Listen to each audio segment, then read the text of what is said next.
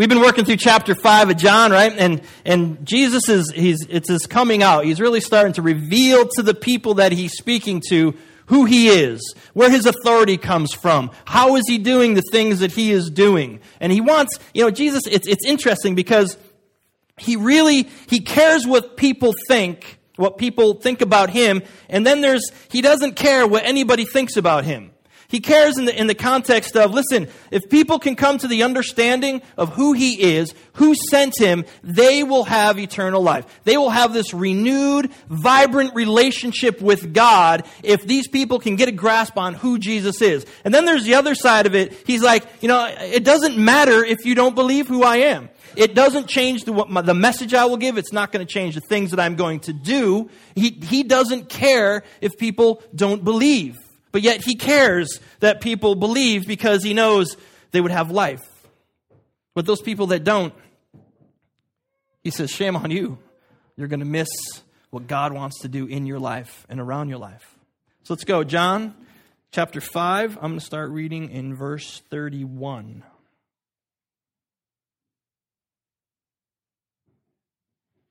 Oh, we have a wardrobe malfunction. I want to read. Here we go. John 5:31. If I testify about myself, these are the words of Jesus. Why? Because they're in red. If I testify about myself, my testimony is not true. Jesus begins this section by pointing out the fact that there's this impossibility of anyone being accepted upon what they say about themselves, about their own word. The credibility comes from 2 or 3 witnesses that would speak about a person. Now, this isn't something new to us. We go through this, we live this in our society, in our culture. I mean, if I walked into a room and I just said to you all, I am the humblest, most spirit-led person you will ever meet after Jesus. Well, some of you would be just like, psh, yeah, whatever. But then when this side of the room started telling you, this side of the room, that is definitely true. He is the most humble, most spirit-led person. Then there's some credibility to the things that I am saying. Right? You would say that for me? And you would all believe that. Yes. So then I begin to build credibility. And think about it. When you go and you fill out a job application, they want references. They don't care if you say I'm the best worker there is. They want people that are going to say, which is kind of a joke because are you going to give a bad reference to somebody? Oh, he's a jerk. Don't hire him. No, you're going to give good. But anyway, I digress. But there's so we subscribe to this idea. Well, we need references. We need recommendations from people. So Jesus isn't dealing out anything new for these people to hear. He's just saying, listen, if I'm just saying the things that I'm saying about me, then whatever. I mean, it doesn't matter. You shouldn't listen to me anyway. Well, you should because he's God. But Jesus is meeting these people within their cultural context to say, if all I have is what I say, then what I say is really nothing. Because in Deuteronomy, the law would say the credibility of anything comes upon the heels of 2 or 3 witnesses. And Jesus says, listen, if all I got is what I'm saying, don't take me seriously. You don't have to. But see, Jesus has something very different in his corner. He will have the testimony of God. Verse 32. There is another who testifies in my favor, and I know that his testimony about me is true. Now, he doesn't name who it is, but we can all kind of guess that he's talking about God. And his mission and his purpose will all flow from the relationship that Jesus has with God. It doesn't just matter what Jesus thinks about himself. He is banking on what God says about him. The things that God says about Jesus. It will be his witness. It doesn't matter if people reject him. It doesn't matter if people reject his testimony. In fact, people will think what he's saying is completely off the hook and it's just garbage. And they won't care. But for Jesus, he knows. He knows who he is in God. He knows what God says about him. And he will say that God's testimony about me is true. And Jesus will accept God's testimony. See, what it means is Jesus knows who he is in God. Jesus knows his identity of who he is. And he accepts it to be true. And in fact, this understanding and this belief in the identity of who he is, this will lead him and strengthen him so that he can make that walk to the cross and die for all of us. Because he believes what God says about him is true. Now, for us followers of Jesus, because of what he has done, because of his life, because of his death, because of his resurrection, we too have an identity of who we are in God's eyes. We too have something that God has spoken over us. And the answer to that, the answer to that question of who we are is of the utmost importance. How you believe, who you believe you are in the eyes of God is very, very important, because you cannot be anything else than what you believe yourself to be. Do you kind of understand that? Let me say it again. You cannot live in any other way than what you believe yourself to be. And so the answer to the question of who you are in God, what does God speak over you, what is your identity, is very, very important, because it will motivate you.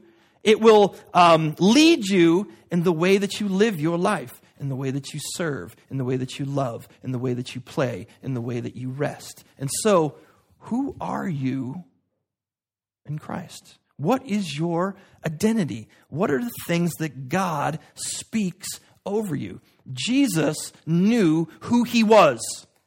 He says, I have the witness of the Father, and his witness, his testimony is true. Well, because of Christ, we too have a witness of the Father, and his testimony is true. So who are you? Ephesians chapter 1 will tell us that you have been chosen by God and adopted as his sons and daughters. You didn't come by chance.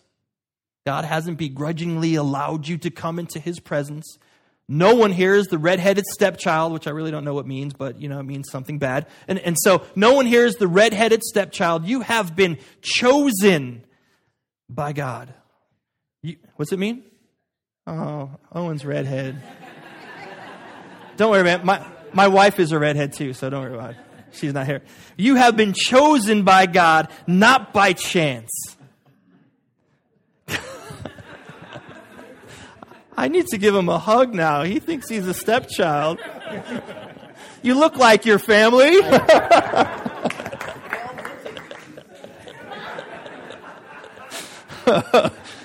That's so wrong. You owe him lunch, man. All right, come on. Work with me now. Colossians chapter 1. You have been redeemed, forgiven in Christ. Listen, your old life, the life that you turned from, the life that you have repented from, you have been redeemed from that. You have been set free from that. The penalty of the way you used to live outside of the harmony of God is no longer on you. You have been set free from it. This is who you are in Christ. Colossians chapter 2, you are complete because of Jesus. The sum total of who God is in you, because of what Christ did and you following Christ. The wisdom of God is yours. The grace of God is yours. The peace of God is yours. The love of God is yours. The strength of God, the power of God, the anointing of God is yours. You are complete in Christ. John 15 says this, 15:16, not only have you been chosen by God, but you have been chosen for a purpose. Your life has a purpose. And I love the verse. Jesus is like, you did not choose me. And I think he went like that. He said, I have chosen you. And I have chosen you for a purpose, that your life would bear fruit, that something would come from your life. And it's something that will last. It will not go away. It will not fade. Our lives, because we have chosen to follow Jesus, or Jesus has chosen for us to follow him, have purpose and meaning, that we would bear fruit in this world, that we would leave something that would not perish, that would last. Our footprint would be huge because it is from the divine. Ephesians chapter 2, you are God's masterpiece. You know what? God, he doesn't make junk. God doesn't make garbage. God has never made a mistake. But all too often we look at ourselves as the junk and the garbage and the mistake, and we fail to see who we are, or we fail to see how God sees us. He sees you as his masterpiece. God makes amazing things. God makes beautiful things. God makes good things. And in Christ, this is who you are. Ephesians chapter 3. You can approach God with freedom and confidence. Another word for, a translation for the word freedom in the Greek would be, you can approach God in boldness. And that word has a meaning of to speak freely to God. Okay, so let's think about this for a minute. The creator of all things, okay? Everything that and things that we can't see, he's created. He's created everything. If you want a good class to figure that out, go talk to Monday nights with Mark Marziewski. He gets into the science of the creation of what God has created. God creates everything. We can freely and boldly come to him in joy. We can boldly go to him with questions, with wrestlings. We can go to him in our frustration. We can go to him even in our anger. I got my start in ministry yelling at God in my car, pounding on the roof of my car, yelling at him. I was ticked. But yet we can come boldly before God because of who Christ is. And these are just a few things. These are just the beginning of our identity in Christ. Jesus knew his relationship to God. He knew what it meant, and he did not let anyone or anything pull him away from that. He did not allow the voice of the critic to cause him doubt. He did not allow the voice of the enemy to make him doubt who he was. There's a story in Matthew where Jesus gets baptized, and it says he comes out of the water, and this voice comes from heaven and says, "This is my son. I love him. It's in him that I'm very pleased." And then Jesus is led out into the desert for a time of 40 days of fasting, and then the Satan will come to him, and he's going to tempt him. And Matthew records that the first two temptations begin with, "If you are the Son of God, then do this." If you are the Son of God. And the enemy wants Jesus to begin to doubt the very words that God spoke over him. But Jesus will not fall for it. Do you believe who you are in Christ? Do you believe your identity? Do you believe that God speaks those very words over each one of you? You're my boy. You're my girl. I love you. I'm pleased with you. Do you really believe that God speaks those things over you? You cannot live a life anything else than what you believe yourself to be. Do you believe who you are in Christ?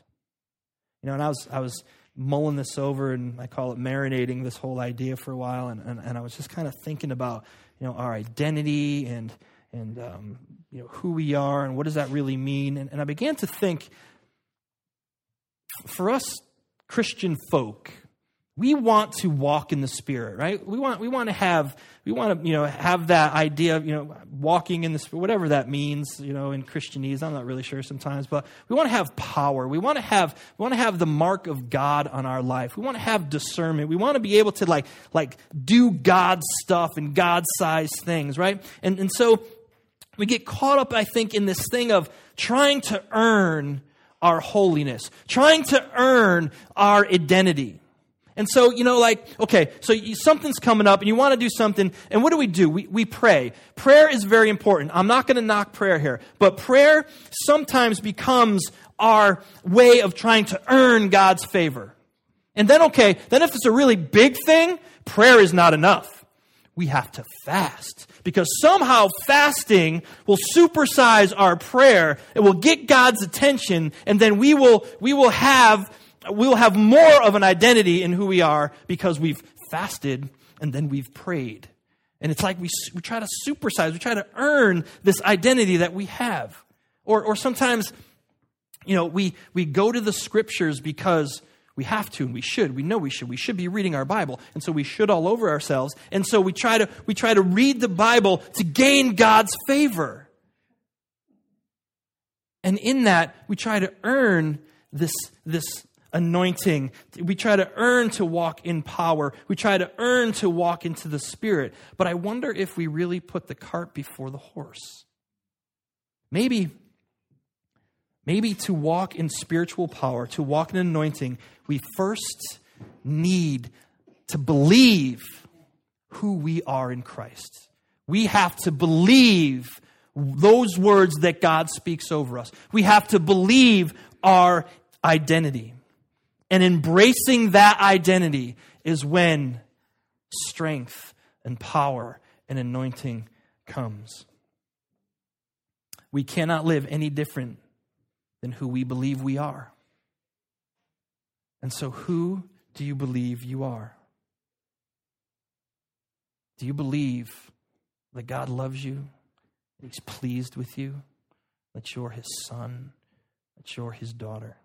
Man, if we can get a hold of that, and then prayer flows from the identity of who we are. And then fasting flows from the identity of who we are. And then the spiritual disciplines flow from who we already are in Christ, instead of trying to earn something that we already have because of Jesus. Spiritual disciplines will not supersize your identity in Christ. Believing who you are will supersize the spiritual disciplines you practice. Jesus knew who He was. He knew His true identity. He knew what God said about Him. And His life was marked with authority and power and miracles. Maybe we don't see enough of miracles these days because we have followers of Jesus just not believing what God says about us. John 33. You have sent to John, and he has testified to the truth. Not that I accept human testimony, but I mention it that you may be saved.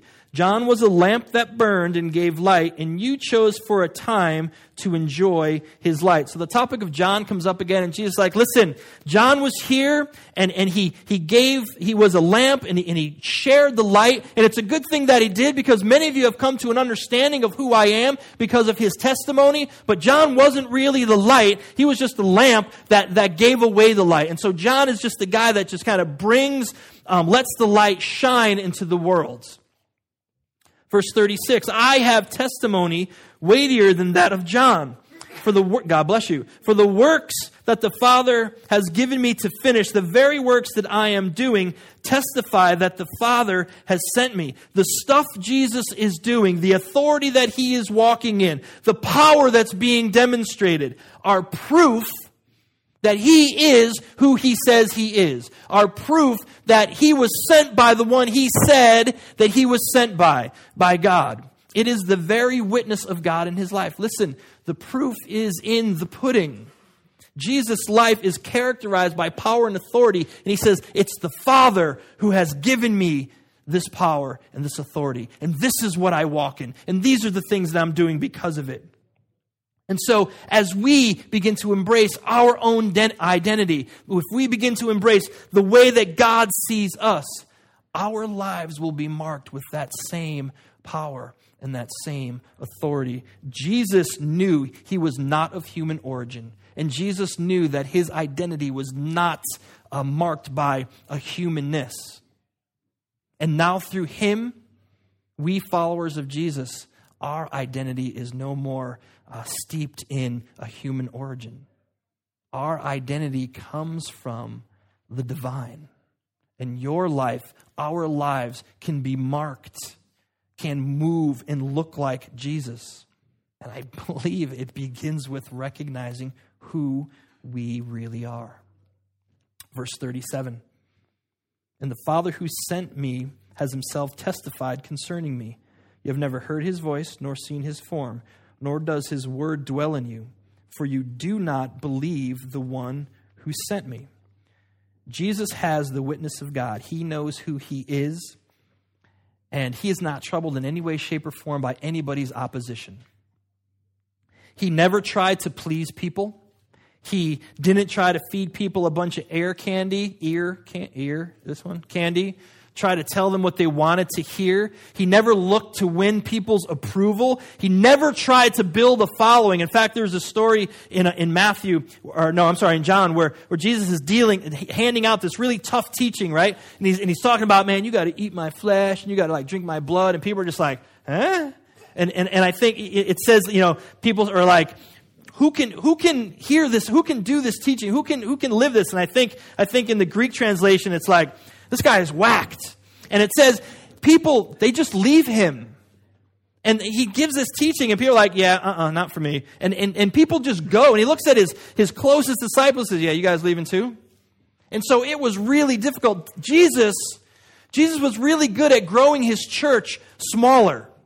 Because he did not care. He did not look for the approval of what anybody would say, because he knew who he was in God. And that was enough for him. Jesus would anticipate people would not accept his message, would not accept who he is, and it never once stopped him. It never once deterred him. He spoke what God wanted him to speak. He did what God wanted him to do. Verse 39. You study the scriptures diligently because you think that in them you possess eternal life. These are the very scriptures that testify about me, yet you refuse to come to me to have life. Man, I'll tell you, this is a very damaging statement by Jesus. I think it was a slap in the face to the people that he spoke it to, and it was a slap in the face for us in the church today. The people of Jesus' day spent a lot of time studying the scriptures. Now, we're talking about Old Testament here because the New Testament wasn't quite written yet. You all following that? Jesus didn't have the Gospels. Okay, so good. So we're talking about those. When you were learning to read, you learned to read the Torah. When you were 7 years old, by the time you were that age, maybe 8, you could memorize, or you would be able to have memorized the entire first 5 books of the Bible. You would have them committed to memory. And so the study of Torah was very, very important for the first century Jew. This was the most important thing that they would have to do in their life, beyond anything else.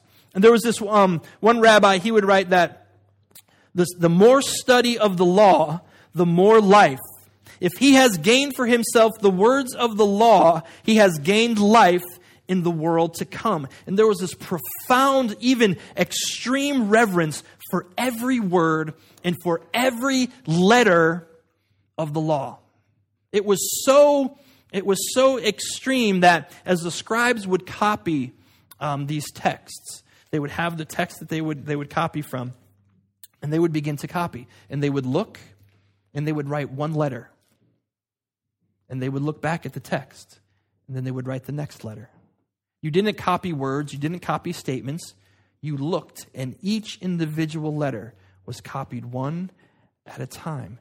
There was this extreme reverence for the sacredness of even the very letter of every single word. But there was a failure to understand. There was a failure to grapple with what these words actually said. What these things actually meant. It's not like there's a lot of verses in the Old Testament that point to Jesus. The entire Old Testament points to Jesus. Every word, every book, every statement, all the historical stuff, all of the poetry, all of the Psalms, all of the prayers, they all point to Jesus. And he says, man, you guys, you spend so much time studying that stuff, but you are missing it. You are not understanding. You are missing the point entirely. And it's this strong rebuke for the wrong attitude towards the scriptures. But yet Jesus has this profound respect for the sacredness of what they are.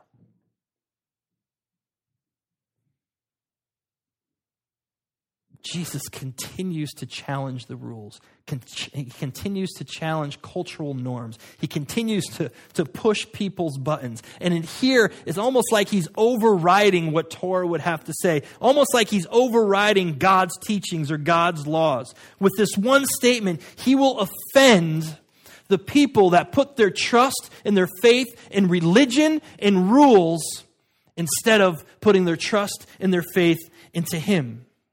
And it's really hard for them to understand it. And you know what? I believe it's really hard for us Christians today to understand that. Jesus is saying, you don't get life from following any rules. You don't get life from being moral. You don't get life from having good ethics. But the danger is we can stand outside of the rule book and say, hey, everything is open. I can do anything I want. God will forgive me. No, we talked about that. Don't go there. Because you see, if you are not focusing on the rules or this morality or ethics, you need to have Jesus as your guiding principle in your life. And when you can get a hold of that in your life, Jesus, that's the focus, that's the main thing, everything changes. The way you live your life begins to change. We need to transcend religion and rules and morality with Jesus. He has to be first. Our life has to begin to imitate his life. He had a tremendous love of Torah. He had a tremendous love of the Psalms. But Jesus says, man, there is a new way to live those things. There is a new way to engage those things. His life demonstrated this radical shift from the way the law was lived and the way it was to be lived today.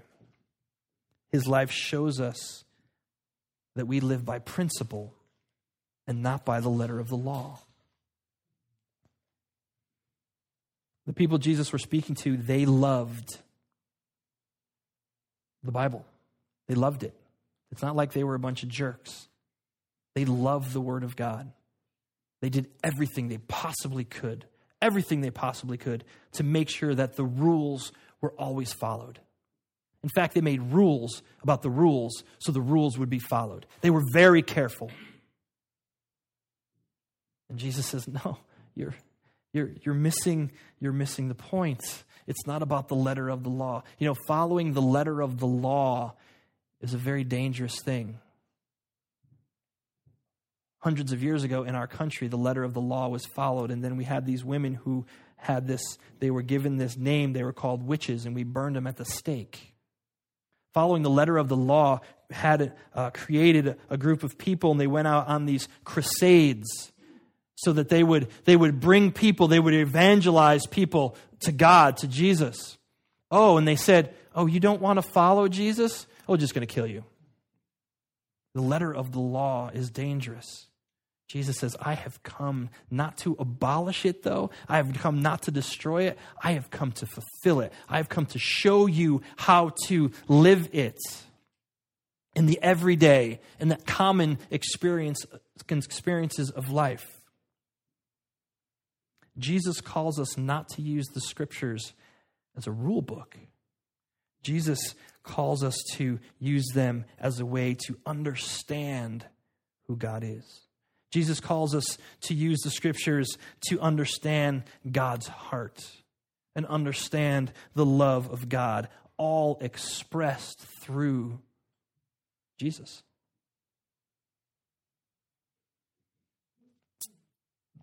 This is really just words on a page.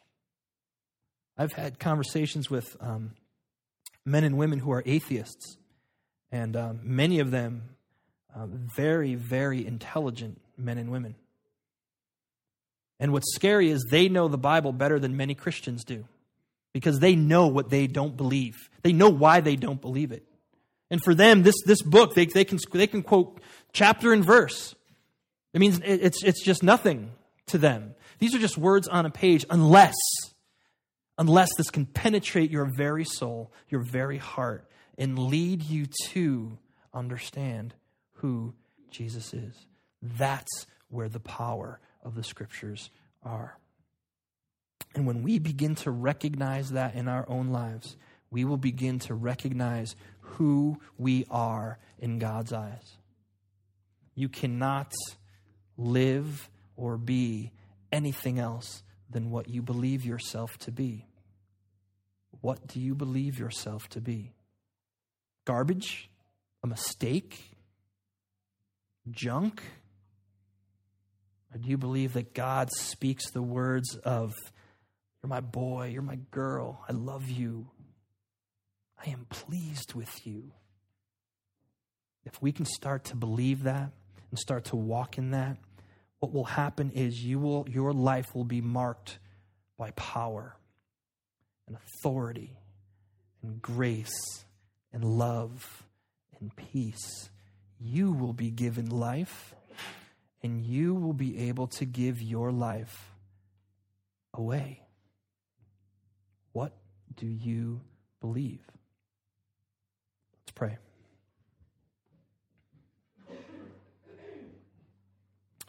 God, I want to thank you for the grace to come to the throne. I want to thank you for forgiveness. I want to thank you that you speak those amazing words over each of us. But God, there's an enemy that wants us not to believe it. And I want us to take a stand today that we are not going to believe the lies that are whispered in our head. That we are going to believe the very truths that are spoken about us by the Creator of all things. That we can join Jesus walking in power and authority in this world. That our lives would be marked by the divine. And so God, work in each one of our hearts as we wrestle with these things. Reveal to us every moment of every day who we are because of Jesus. God, I pray that you would love us in ways that speak right to our very heart and soul.